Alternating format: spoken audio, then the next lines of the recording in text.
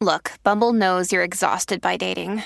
All the must not take yourself too seriously and 6'1" since that matters. And what do I even say other than hey? Well, that's why they're introducing an all-new Bumble with exciting features to make compatibility easier, starting the chat better, and dating safer. They've changed, so you don't have to. Download the new Bumble now.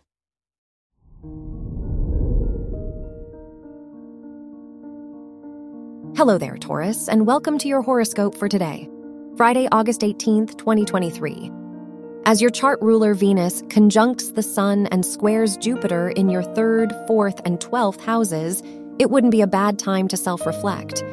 What is the purpose behind your commitments? And do you feel truly fulfilled after a hard day's work? It's okay if the answer is no, because it's never too late to take matters into your own hands. Your work and money. Your 10th house ruler's trine with the Moon, Mercury, Mars, and Pluto reassures you that your passions are worth fighting for. Whether with your job or on the side, you deserve to feel excited about the efforts you put in. That said, now's a good time to invest in new passion projects or classes that pique your interest.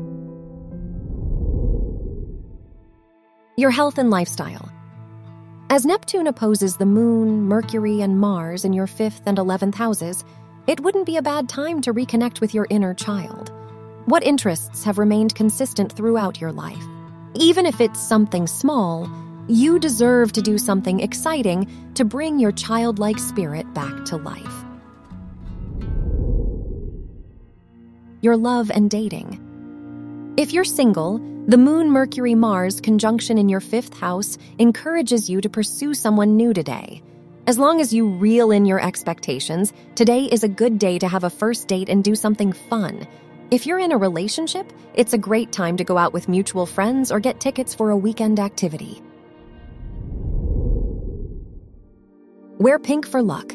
Your lucky numbers are 8, 22, 36, and 44.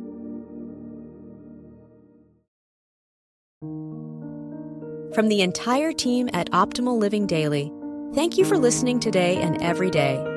And visit oldpodcast.com for more inspirational podcasts. Thank you for listening.